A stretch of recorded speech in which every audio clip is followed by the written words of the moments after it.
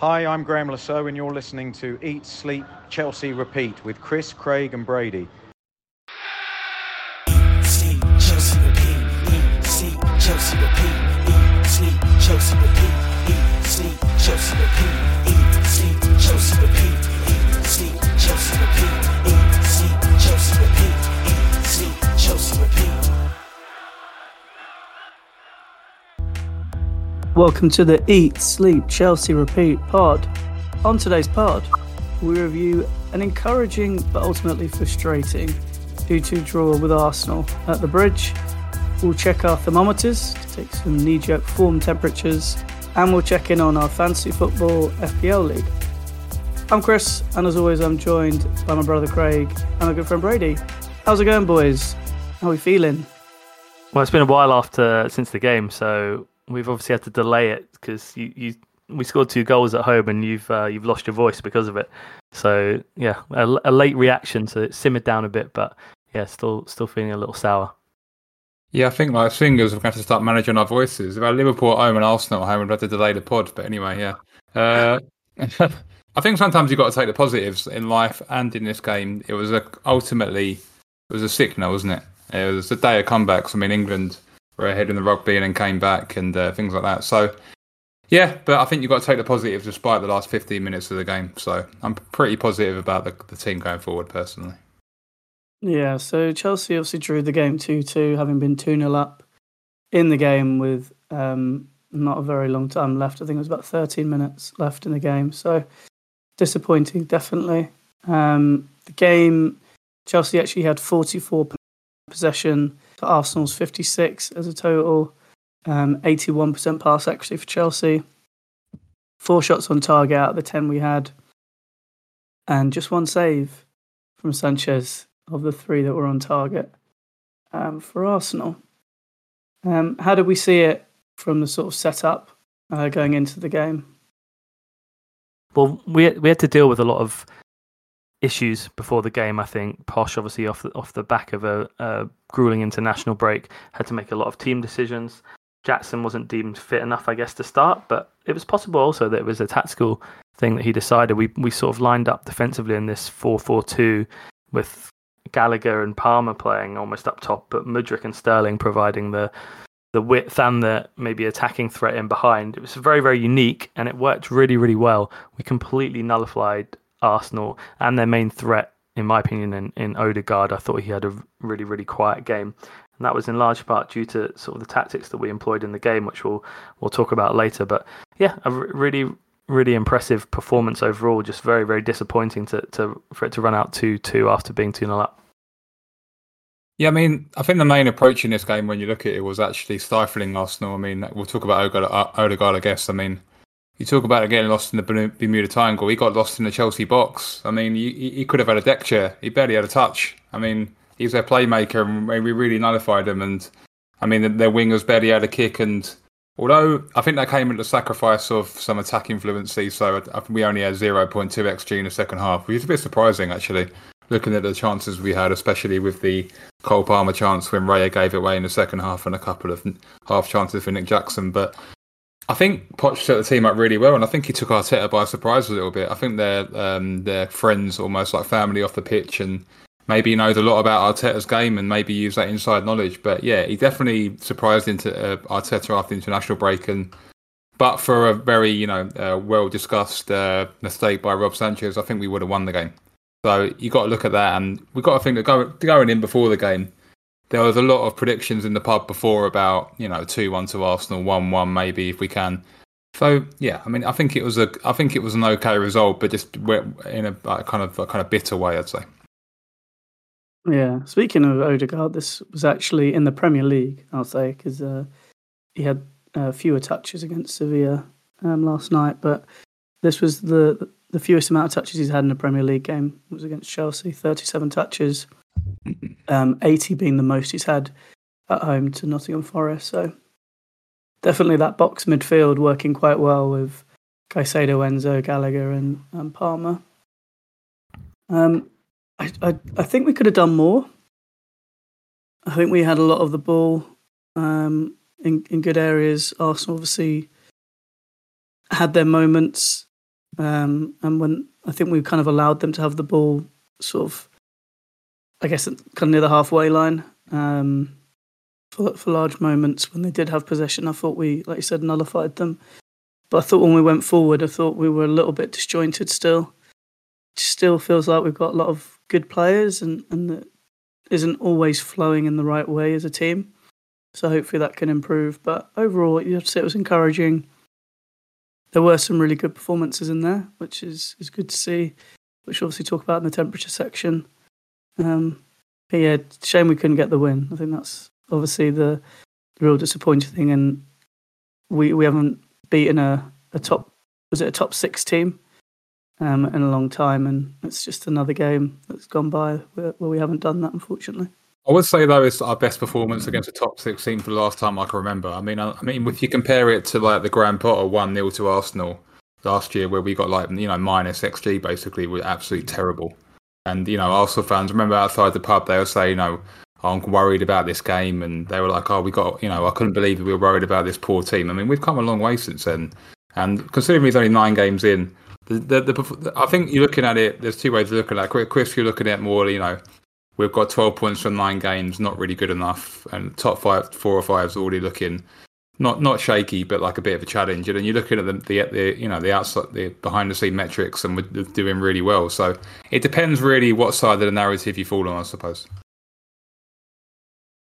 Yeah, I've been personally really, really surprised and impressed with the sort of in-game tactics that Posh has used in different games. We've changed a lot of systems actually pre-season to the start of the season to now, and they've all worked and looked really, really good, which is a really good sign.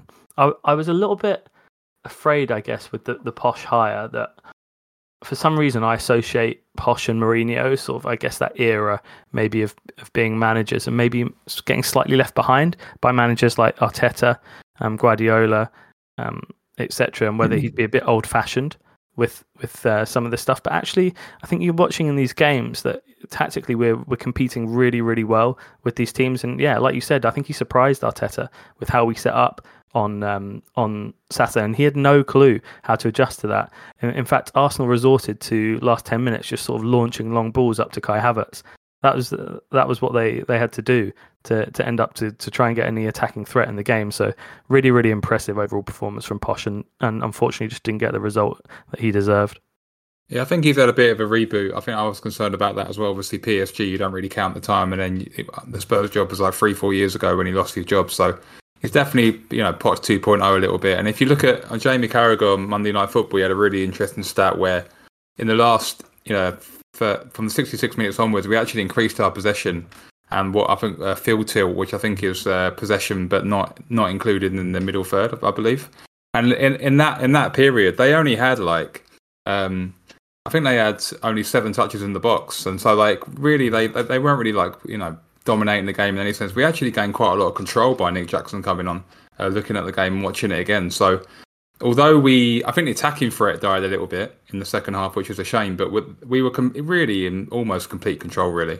And just looking at it from a sort of, again, like a macro way, just if goalkeeper, we could talk about Rob Sanchez later, probably being attempts, but yeah, I mean, we made a mistake. If he doesn't do that, I think we just win the game. I mean, they might get a consolation, but they it's like a snowball effect. They built momentum, and if we went to 80, 85, they just would have gave up at 2-0. So they took a lot of their tackles off. They took Martinelli off, etc. So yeah, it was just one of them. And I think 9.5 times out of 10 we win that game in the game state that it was. But it's just a shame that we didn't, and that's kind of how our season's gone a little bit result wise. Sorry, one big chance for Arsenal in that game was obviously the Trossard goal. So very, very, very impressive to limit them defensively. I know obviously can focus on both sides of the ball, but defensively, I think we're really, really on it this season. I think there's a big part of not winning that game, which I think is being missed, and I think you only really feel it when you're at the stadium. And that was obviously Sanchez has made the mistake. It was a really good finish from Declan Rice, you have to say. A really difficult finish from there. But as soon as the goal goes in, you feel the atmosphere changing. You don't feel like we're in control anymore. The confidence is sucked out of the ground. There was an inevitability about Arsenal scoring, I think. And even after they scored, they created another really good chance in Ketia. I wouldn't agree that there was an inevitability about Arsenal scoring. I didn't think they looked like scoring at all, actually, before that. Well, I mean, we definitely didn't look like scoring either, but we just lost all of our momentum in the game. And I think that comes from the atmosphere that's been set up at the stadium, from the results that have come at the beginning of the season, obviously the results that have come last season. But we haven't installed any confidence in the fans, in the players, and especially the players. And I think that still comes from the manager. And there was no belief, I don't think, in our team that we were really going to hold on to that win. And we were just getting deeper and deeper into our own box towards the end. And the goal comes from, almost all of our team are in the box and they still managed to score. And I still feel there's a problem with this team, that we haven't got that belief and cohesion. And I still think that's missing, and I don't know what we need to do to get it. I mean, I would say even under Tuchel, I remember Wolves are home where they scored one, and when they're definitely going to score another one. I think sometimes you can just feel it and the change of momentum. And I don't know, if you're like 2-0 up against any big team, I mean, Arsenal are probably the top 2 teams in maybe the top 3 or 4 teams in Europe at the moment, I suppose, statistically, and the top 2 teams in the country. There is an inevitability of they could definitely get back in it with given the doorway in. I think it was against a lesser team. I do know what you mean, but I also think it's on the fans a little bit personally to kind of get behind the team and go again. But like we said, the crowd haven't really built the relationships with the players or the manager yet. I think that'll just come in time. They're only 9 games in. I think if you're 29 games in, hopefully, the relationships will be cemented. There'll be a bit more trust. But yeah, I know what you mean. There was a little bit of a sort of inevitability and a sort of doom nature about it, I suppose. Well, let's talk about the players. Let's talk about temperatures. Time to see whose form's on top, who's heating up, whose temperature's dropped, who's been playing well and who's not. It's freezing, warming up, boiling hot.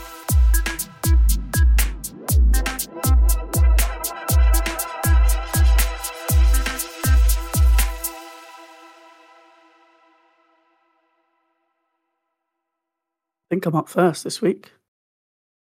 But I think in the freezer is probably the easiest one of the round. No hype for this guy this week. I'm surprised. Well, I did actually probably have another freezer, but he got out. Your voice is quite quiet this week because you've lost it, but will your opinions be loud? Let's see. I thought Robert Sanchez, the mistake was very bad. I don't really understand. I watched it back. I don't really understand what happened. He looked like he passed it to Enzo, and then he wasn't even looking. It was just awful. I actually thought he could have done better for the second goal as well. I agree. I completely agree. Yeah, I think it went through. Gone out. Hand. It was a really good cross from Saka. Maybe could have gone out as well, but yeah, I think he could have done a bit better. I think overall,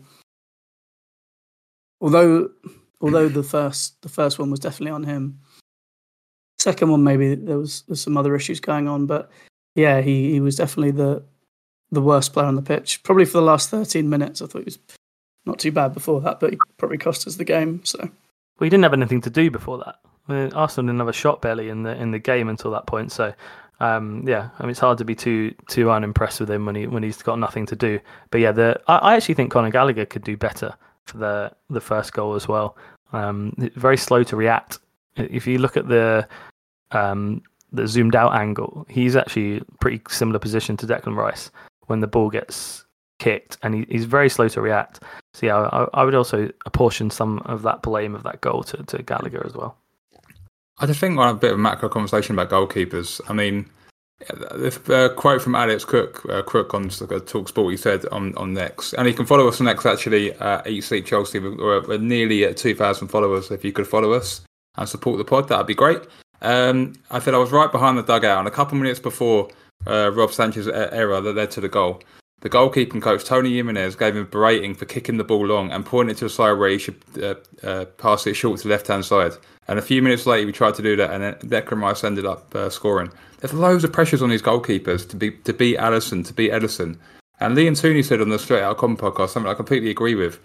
They're not equipped to play in this modern era, some of these goalkeepers. I mean, we talk about Nana at Manchester United, basically bought for being good in his feet. Not a good goalkeeper. Same as David Raya. good with his feet, not a good goalkeeper, and we saw that when he got chipped from Mudryk by basically from the corner flag. There's a bit of a real revolution. I just think it's harsh on goalkeepers where I don't think they're. I think in Spain they actually do a lot of the first team training with the team and the ball at their feet. I don't think we do that in England, and they're inspected in very, very high pressure situations. Poch wants the ball to go to end zone Caicedo through the middle, one of the most highest, the highest variance. If you give it away, it could be a goal, and that's just what happened. And to be honest, there's been a few mistakes from Sanchez. It's basically been coming. Like against Brighton, he could have given a goal away. There's been a couple. I think against Fulham, it happened. Even in the first half, he had a little bit of a moment. I just think it was I think you're going to get 3 or 4 of these a season from goalkeepers, personally, especially maybe from Sanchez, who's a bit younger. And I just think it was a bit unfortunate. I'm not really going to pile on a goalkeeper for making a passing error when he's been pressured, to build from the back. And I think it's tough. I think it's tough for them. I think there's a lot of pressure to play, but I think Sanchez can play. When there's a mistake, when we spoke about it afterwards, But you really expect a goalkeeper to go for a whole season and that not happen? It's just impossible. I think Sanchez. My overall opinion on Sanchez is that he's just a placeholder in goal for us. If we're going to be a top team, we need a better goalkeeper than Robert Sanchez, and that's just facts. He's better than Kepa. That's the best thing I can say about him. I think he's given. I think you've got to look at is this passing out from the back again? A lot of talk in the Athletic about this. Does passing from the back outweigh? Does it do the positives outweigh the negatives in terms of the goals you give away and things like that in terms of the build-up? And that's hard to as a metric to decipher, I suppose. But that's kind of what we're going to have to talk about when we talk about all these mistakes, etc. I think we had no option on Saturday apart from to play out from the back because there's no point hoofing it up to Mudryk and Sterling and Palmer and Gallagher is there. They're not going to win any headers against Gabriel and Saliba. So we're sort of stuck in the style of our team. Obviously different if you bring Jackson on, but even he's not very good in the air. I don't know. Yeah, I think we see lots of Alisson's making mistakes when he's playing. That's always highlighted because they tend to lead to goals. There's a lot of good stuff Sanchez did in the game as well to help us beat the press. So he comes and goes. Obviously, he was his pass to Mudryk let us out to get the penalty that was awarded for us for the first goal, but no one wants to talk about that. Yeah, I agree, and I think to pile on him is tough. I think he's had a good season, and he's kept quite a few clean sheets. Maybe only 3 in 11, but I don't think he's been at fault for many goals other than that one. I think they've been a little bit harsh on him. It's quite close to goal that Trossard one. I think that obviously was more Malagusto's fault than Sanchez's personally. But I'm fairly happy with him between the sticks going forward. Touchwood. Do we have anyone else for the freezer? Well, I'm gonna do a non-football one again. It's the Arsenal fans again. They're in the freezer from last time with the Mudryk laser pen. I don't know if you remember that. I've got a few Arsenal mates, and they just couldn't admit that we played well. They're like, "Oh yeah, you got lucky with the penalty and decision, and it was a fluke goal," which is fair enough. But they just cannot understand that we've actually matched them, and they were like wildly celebrating at the end versus what they call mid-table club online and things like that. And didn't seem like a mid-table club the way you were mentality. It sounded like you had the mid-table mentality the way you snatched a draw. And yeah, they just got a lot to say for themselves, considering they've only got one good season under their belt in about 10 years. So yeah, even Arteta was gracious in his presser afterwards and said that Chelsea are going to be a top team soon. So just a little bit of respect would have been nice, but you don't get that from that lot. So yeah, they're in the freezer for me. I thought you were putting them in the freezer because we didn't hear them. They didn't make a peep. Yeah, there you go. For 80 minutes, so yeah. Yeah, but they're in the freezer. It's maybe their own little special freezer, quite a big one, I suppose, as of Arsenal fans in the world. But yeah, their own little country of a freezer. They love coming to Chelsea and celebrating draws. It's their legacy. Yeah. Right. I did want to mention one other player. I appreciate I've already been. Unless you have one, Craig. No, I thought everyone else had a pretty good game, and I don't think I put anyone else in the freezer. Is it Axel Disasi didn't even play? No, another game we had no tackles, no interceptions, and no blocks. No, yeah. I was going to put Gusto. If Sanchez had made a mistake, I think Gusto would have gone in. I thought he was poor for most of the game, actually.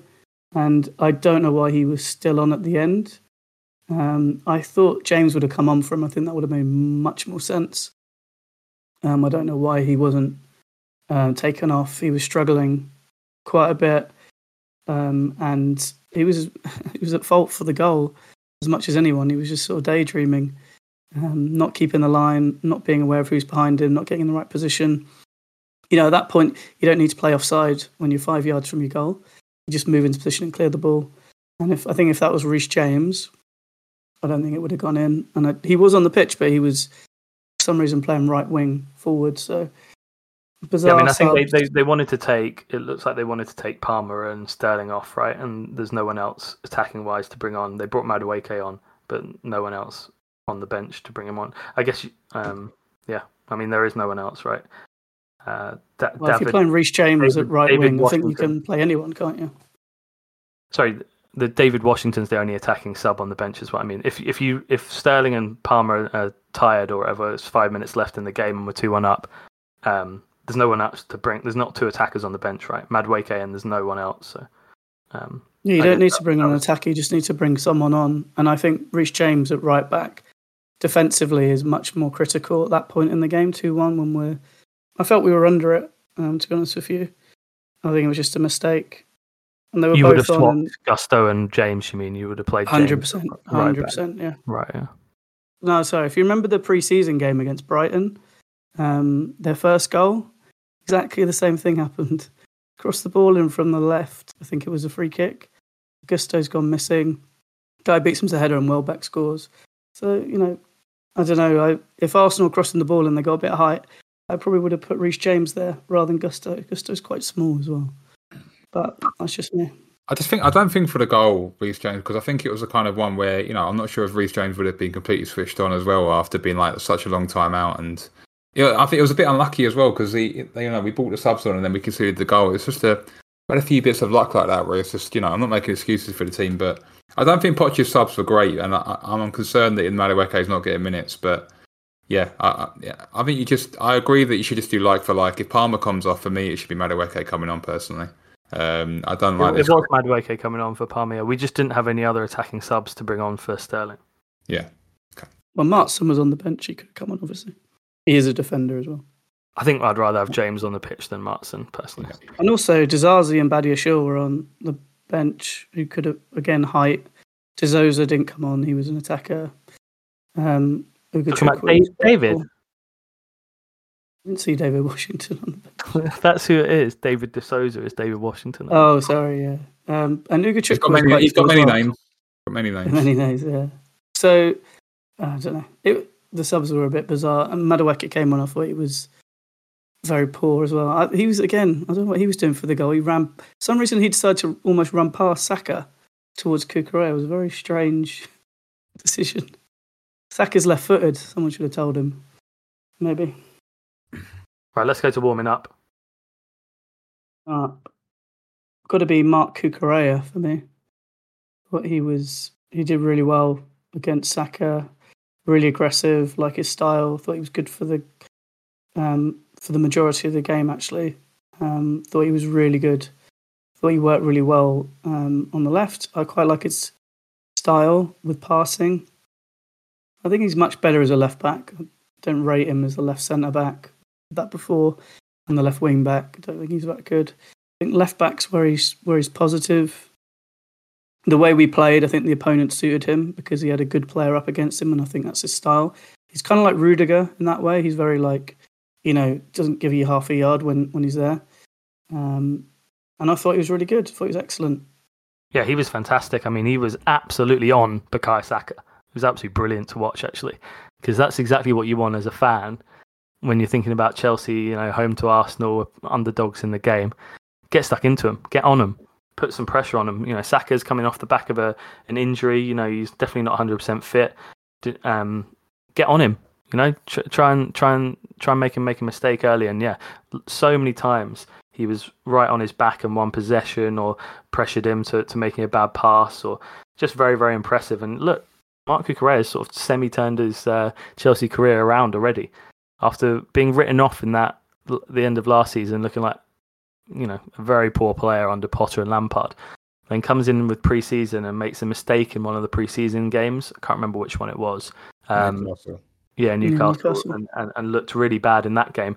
And sort of that was it for him. We haven't seen him since then, basically. He played in the Carabao Cup game. He was awful in that game as well against Wimbledon. After the Wimbledon game, I think we were calling him an Uber to go to Manchester. I didn't actually see that. I think that was the vibe. So I missed that Wimbledon game, but yeah, for him to come in and play right back when Gusto was suspended, and look as good as he has, and then switch to left back. I think when we saw the team on Saturday, we were a little bit apprehensive, I think, to say the least, about Gusto and Cucurella up against Martinelli and Saka.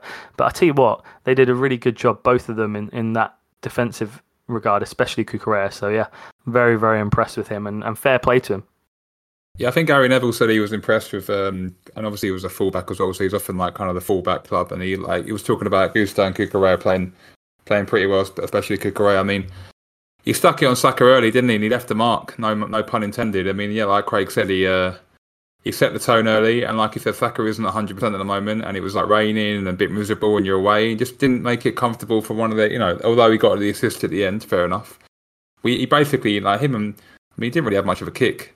He was getting kicked, Saka, but he didn't really have much of a kick himself. So yeah, I mean, like I said last week, it's just a definition of fair play. I mean, I think when you're looking at it again from a sort of a helicopter view, or like kind of looking at transfer policy, one of Chilwell, Martin, and Cucurella is going to have to leave the club in the next 18 months. It's just the way it works. I mean, you can't have all three players. So Poch just got to decide. He just got to decide whether he wants to keep Martin for the long term, or kind of a more experienced Cucurella if he improves. So yeah, I mean, if we get the Brighton Cucurella, that would be great. But we'll have to wait and see. I think Liam Tooney on the Straight Out podcast said he does blow a bit hot and cold. I think he got the guy who scored, I can't remember his name, for Burnley, Odebear, I think it was, scored against, and he had a bit of a torrid time against him at right back, but obviously that's a right back, but he can blow a little bit hot and cold of his performances, and in a young team, that's as kind of one of the older members of a younger team, that's not great, but at the moment he's doing well, and Chilwell's out till, well, God knows when. So, and Martin, he doesn't seem to want to play at left back, so at the moment I think Cucurella and Cole will be playing at left back for the medium term at least.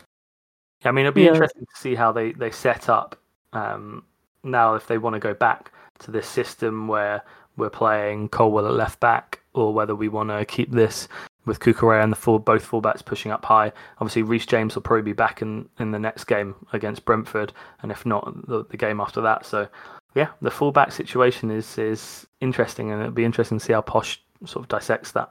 Yeah, but he's really going to have to just choose Cucurella or Dizazi. He's going to have to choose whether he wants to put Colwell at left back and have Reece James bombing forward, I think, because obviously he's got that fixed left back, mainly be Colwell, and then James would be bombing forward, or the other way around. So, yeah, I mean, it'd be interesting. I mean, even with Chilwell's back, there was a kind of question on The Athletic today, of a Q&A, like, when Chilwell comes back, will James and Chilwell's role evolve? Because it seems to be like Pep does, a little bit like Arteta does with Zinchenko. You have this fixed left back who maybe inverts, or fixed fullback anyway, and you have the other one bombing on. So maybe the days of Chilwell and James bombing down the wing, unless we change into a more Tuchel 3-4-3 system, is kind of over. I think that maybe there's a little bit of a switch of priority at the moment.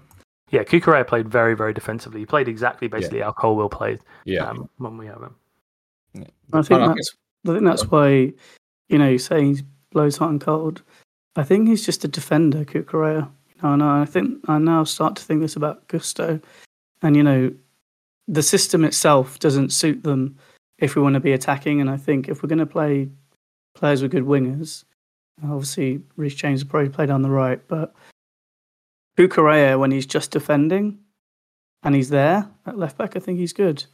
But unfortunately, in a lot of games, we're expecting to go forward. And if as I said, with the structure of the team, you've got three people in midfield who aren't that attacking and that quick, and it's not his strength to get forward, and actually not where he is very good, I don't think. Then it's going to feel like a little bit an imbalance, and that's again how I felt watching the game. We never really got a load of people forward, and people would be like, well, that's because we were worried about Arsenal.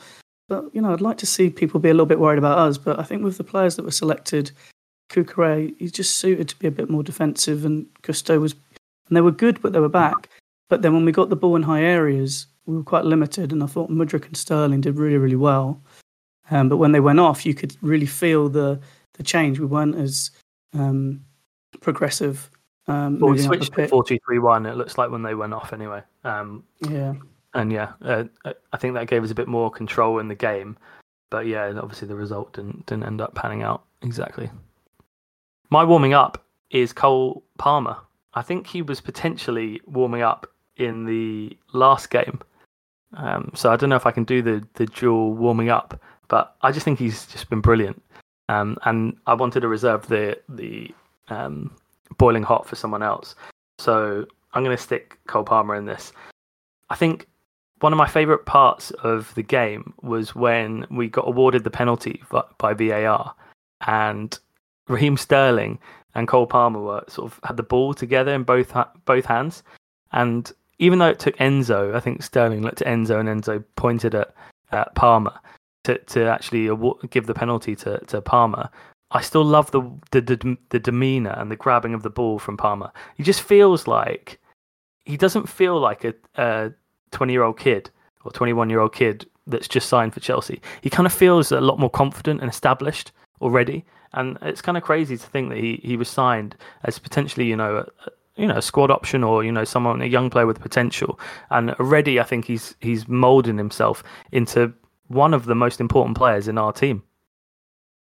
I mean, I'll be honest, I think you've done it. For me, he was boiling hot. I think he's the best player on the pitch. I think, he's going to need like a fire proximity suit the amount of times he's boiling hot this week. He's going to need porcelain skin. I mean, he's a human through ball. He's so good. He's silky. He's well trained as well. He can cut inside. In this game, they played a 4-4-2 and he pressed. He's an excellent presser of the ball. Nearly got another, he created that goal for Brozier against Fulham, if you remember. Only thing he should have scored in the second half when he just possessed some very good pressure of the ball. Just lots of stats. The stat I found really impressive: 24 out of 25 accurate passes, 96%. And he's not doing your Kukureya passing it to the side. There was a fantastic through ball. I think I can't remember. I think it was for Sterling in the first 15 minutes. Just absolutely slotted it through 3 or 4 players. So calm. Again, a massive moment for him. You've got to remember, that's his first goal at Stamford Bridge. To also in that penalty context as well, the rain's lashing down in front of the shed in front of you boys, and I think he's just brilliant. And he's my boy. I mean, Craig's warming up, but he's my boarding heart. I think he's a form attacker at the club, probably one of the form players at the club, and 40 million replacing him for Havertz is looking like a steal at the moment. Do you think that Pep Guardiola and Man City's board are thinking, what have we given Chelsea here? Do you think they're thinking that? Yeah, I think so. But they very much have a policy. If you want to go, you should go. I mean, even with Bernardo Silva, they've done that. And even if you look at Gundogan, I mean, Gundogan was incredible for them last season. I think they're missing him this season. And I think Kovacic, bless him. I think they're a bit of a downgrade getting covering for Gundogan in that role.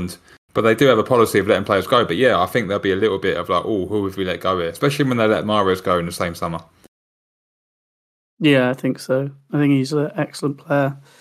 You can just tell he's good. First touch, when he came in his first game, he's just really good on the ball. Really exciting player, great vision, good passing. I agree with Brady. I had him as boiling hot. I think he's been excellent the last couple of weeks. And I'm really glad that he took the penalty. I thought he was really calm, Cole. And did you good feel celebration as well. Nice, nice however you want to say it. Did you feel like he looked cool sliding in as well, right? Huh? Did you feel like he was going to score? Oh yeah. Yeah, I definitely didn't feel like he was going to miss. I didn't feel nervous that he was going to do one of those sort of soft penalties. I think he just comes across like someone who he seems quite smart. He seems quite switched on, and I really enjoy watching him play. I'm not sure if you noticed, he's got an unbelievable record at youth level for penalties. I think he's got 6 out of 6 or something like that, and a lot of high stakes penalties in big tournaments. So I think he's known as a very good penalty taker. He's probably got some bonus in his contract to score goals, and he's like, I want that money. When I'm watching the penalties, I'm not looking at them thinking they're unreal penalties. Like when I watch Harry Kane take a penalty, I'm looking at that and thinking, wow, Alan Shearer used to take incredible penalties as well. I'm not looking at them thinking, wow, what a penalty. But obviously very cool and composed, and See, only look at Hazard. He would just roll it in the middle part of the goal. Yeah, obviously he had a very unique technique. I think he's similar, Cole Palmer. He definitely against Burnley. He had a little stutter and he looked and then he went. So I think he's very cool and he's decisive. And if you put it in the bottom corner, at a certain velocity, it's gonna be going in. So yeah, I mean, and to be honest, again, about David Raya, I mean, can't see David Raya being a very intimidating presence in the goal either. I think Ramsdale would be way more worried about in goal, saving a penalty. So yeah, I think that helped as well. Yeah, I'm just so happy for him. One thing to note about Palmer is finished the game with 96% pass accuracy. He only misplaced one pass the whole game. And I said that earlier. I mean, and they're not like Silva. Sort of like a Silva to Zazie or a Silva to Cole Will back again. He's progressive. He's always looking for a through ball or through the lines, flick around the corner. I think he's really good, and he's our creative outlet at the moment. He's kind of our Odegaard at the moment, a little bit, to be honest. Yeah, he's a back of the shirt candidate, I think, as well. Cole Palmer, I really do think that. I think he's going to be up there as Chelsea fans, this season as a popular. Oh, the mint green, I think, got to be. Yeah, it's nice, that one. I do like Premier experience. I mean, I know he didn't have much Premier experience for City. I think he was actually his first Premier League goal was for us. So he scored a lot of his goals in the Cups. He scored in the Charity Shield at the start of the season. But Premier experience and coming from like a higher stakes dressing room, obviously he's a Champions League winner, he's a league winner already. Obviously, not really getting many minutes. But yeah, I mean, it's huge. It's huge. And getting a young player who's come from let's say like a more successful club than us at the moment, or a better team. It's no mean feat, and he's very cool as well. He's like he's got that Manchester vibe, not really too bothered, kind of water off a duck's back sort of thing. And providing he can stay fit, I think he can definitely get 10, 15 league goals this year. I think he might even push for top goal and assist machine. I think he's got a lot going on. Well, our penalty taker is usually our top goal scorer, so yeah, Bill. That's why he put attacker on pens. That's why he put attacker on pens. It breeds confidence, So you guys are boiling hot, Palmer. Fair enough. Obviously, my boiling hot will probably be one of your guys warming up. Who have you got for warming up? Well, my one's left. I'm not sure if we're going boiling hot. I'm going to go warming up. It's Mykhailo Mudryk for me. I mean, he didn't have his game. The game itself wasn't amazing a bit, but I just think the moment of getting that goal, I don't think he meant it by any means, stretch of imagination. And I think he said that he meant it. He came out, yeah? Yeah, I mean, honestly, if you watch it, he has a little look. And Tony Jimenez said that Ray was off and off his line. So, I mean, the narrative will say that he meant it. And if you looked at it without the context, you might think he actually meant it. But if he meant it, I mean, what a goal. I think he said that he was I think he was kind of suggesting that he, because Sterling was at the back post, he was aiming for that area. Yeah. And, hoping it might go in or Sterling. It wasn't like, I don't know if you know Jesper Grønkjær from years ago, where he's obviously, it's obviously like not the same. That was compared to the Chelsea website. Was that Monaco? Was that Monaco? No, that was a home somewhere, but that was obviously just an absolute fluke. Oh, I think it was home to Monaco, maybe. Yeah. Was it? Oh, was it? Oh, maybe. Yes.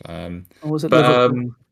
Yeah, maybe. But yeah, I mean, I just think what goes around comes around a little bit, and the Arsenal fans are giving absolute stick, putting laser pens in his eyes. And you know what? It was a Greek tragedy that we didn't win the game. Him being the clutch or the winner in the game.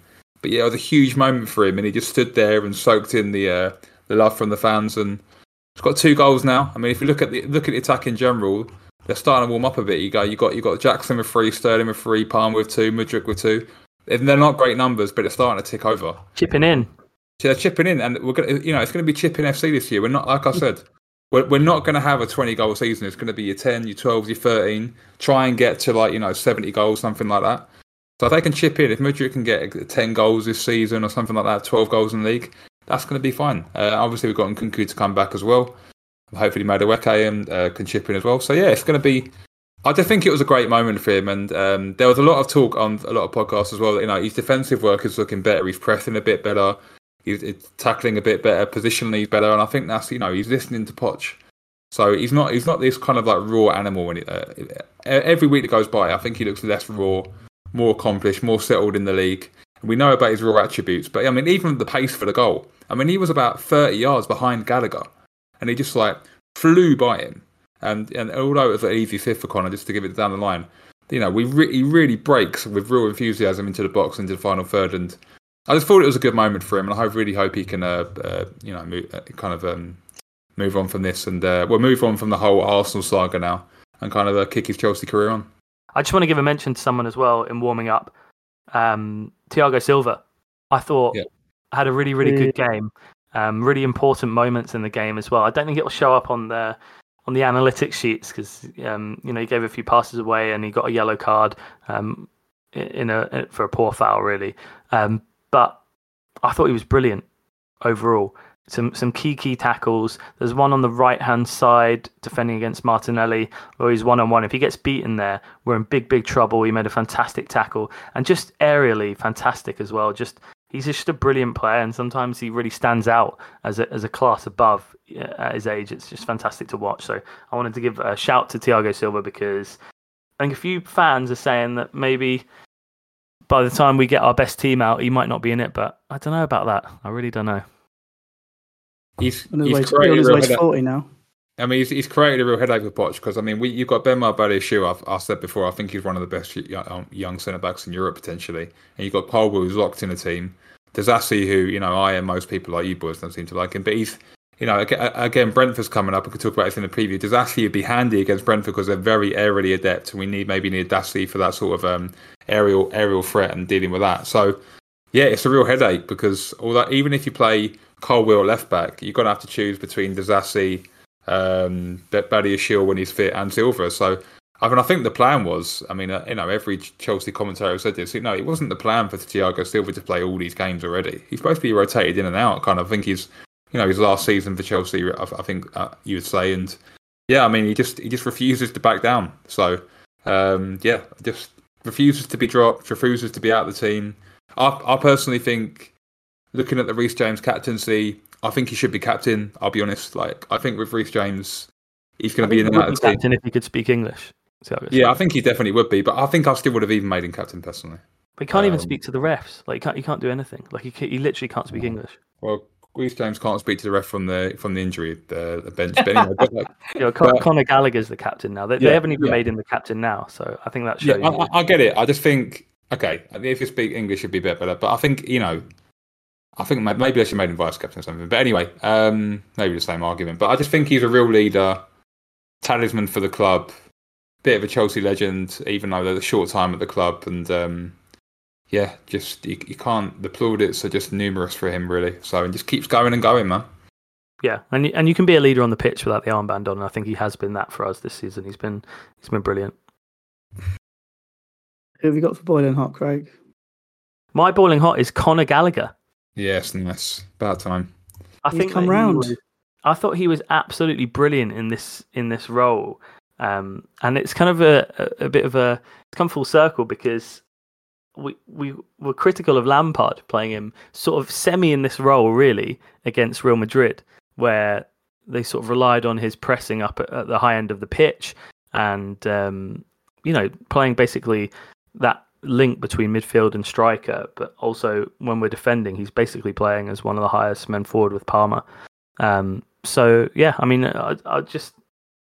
really can't believe his turnaround this season from where we were thinking when that season finished and we were sort of doing our transfer reviews and looking at the players that could be gone. I don't think any of us would have been fussed about Gallagher leaving.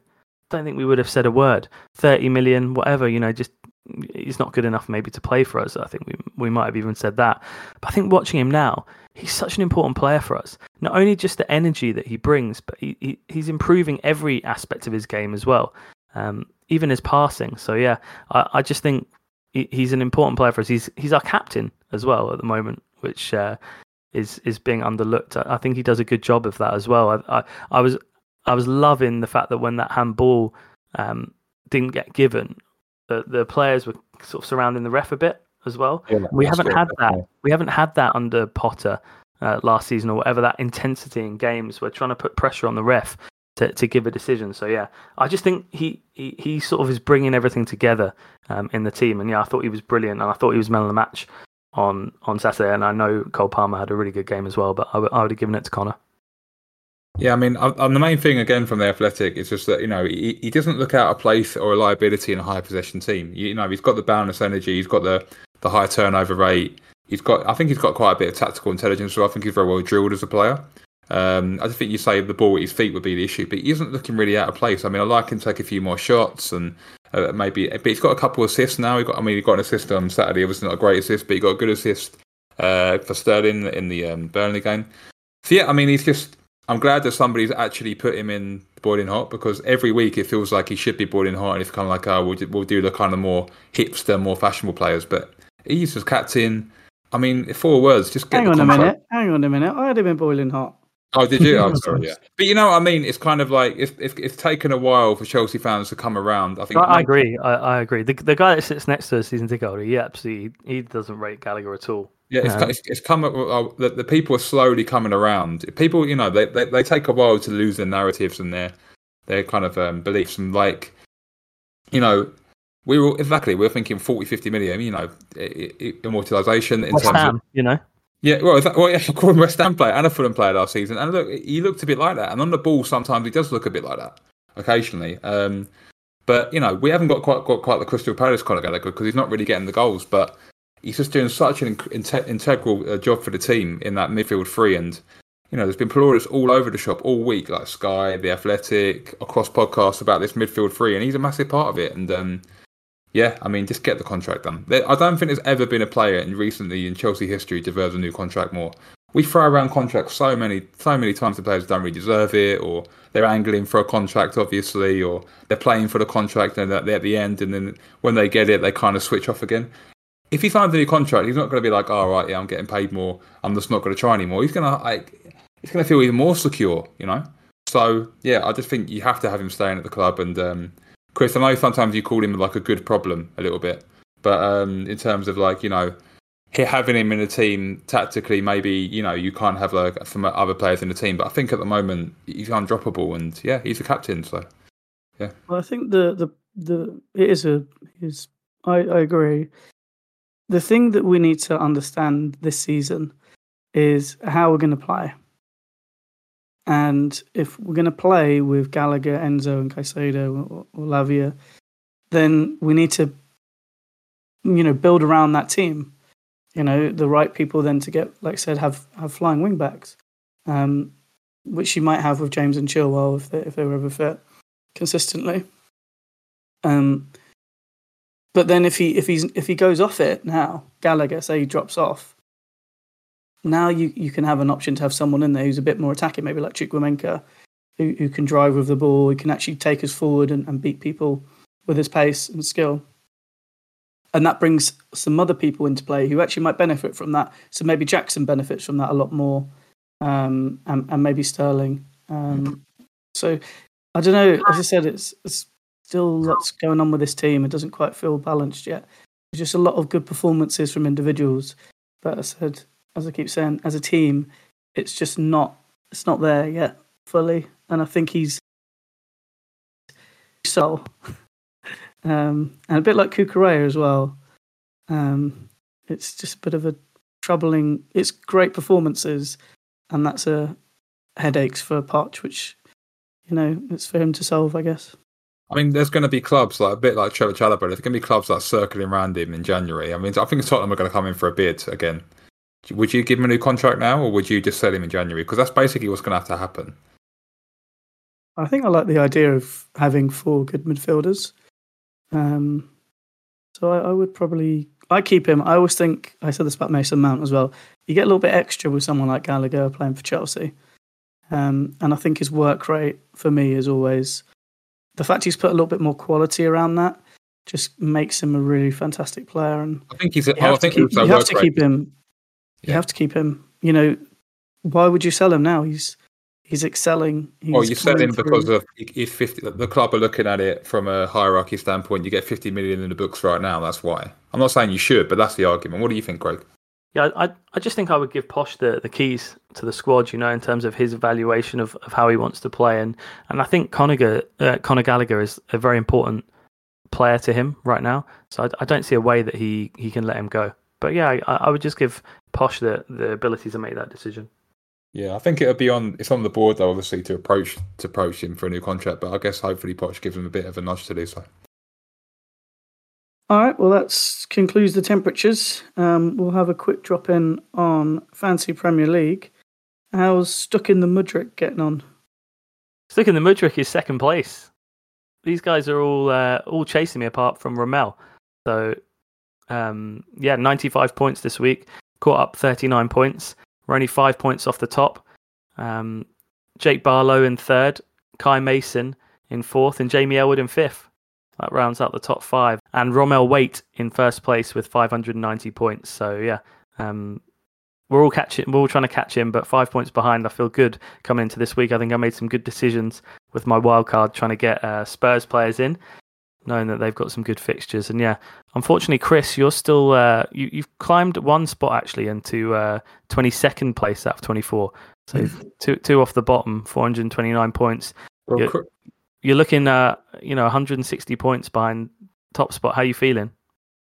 Feel good. Feel like it's important not to panic. Stay calm. Not getting any points deductions. So it's important to. Well, Chris, I mean, I'm not being funny. I've got to call you out here. You had Nick Jackson on the bench this week, and you had Anana from Everton playing. I mean, come on, mate. What's going on with that? Well, I think Anana was very unlucky not to score in the game. So he probably should have scored. At Liverpool away, mate. Come on, sort it out. Come on, mate. Did you not do your team or something? Unbelievable. Is this the words from mid-table? James C.R. Brady. Yeah, that's me. Well, I mean, mid-table's better than a relegation battle. So, and I'm wildcarding. I'm wildcarding this week. So, I'm pushing for the top 5. I'm like Chelsea, I've been mid-table, but the stats say I should be higher, as always. So, but yeah, I'm always a very average FPL player, so I'm right in the middle of there. We've got a 24-man league, and I'm in 10th, so that's about right, really. Yeah. We polarise the league, don't we? We've got there'll be Sky games for all of us. We've got a relegation battle, mid-tablers, and then top of the table. We've spread the league. Fantastic. I'm enjoying it. I'm enjoying life. Covering all bases. All right, well, good luck going into next weekend's fixtures for everyone playing along with us on Fantasy. Chelsea at home to Brentford, so feel free to captain Nick Jackson. You've got to play him first. This week. Cool, well, that's all we've got time for today. There'll be a Brentford preview coming out later the week before the game. And we will return otherwise next week after the game to give our thoughts. For more updates on all things ESCR, you can follow us on X at EatSleepChelsea and Instagram at EatSleepChelseaRepeat. And as always, we hope you're carefree wherever you may be. And thanks for listening.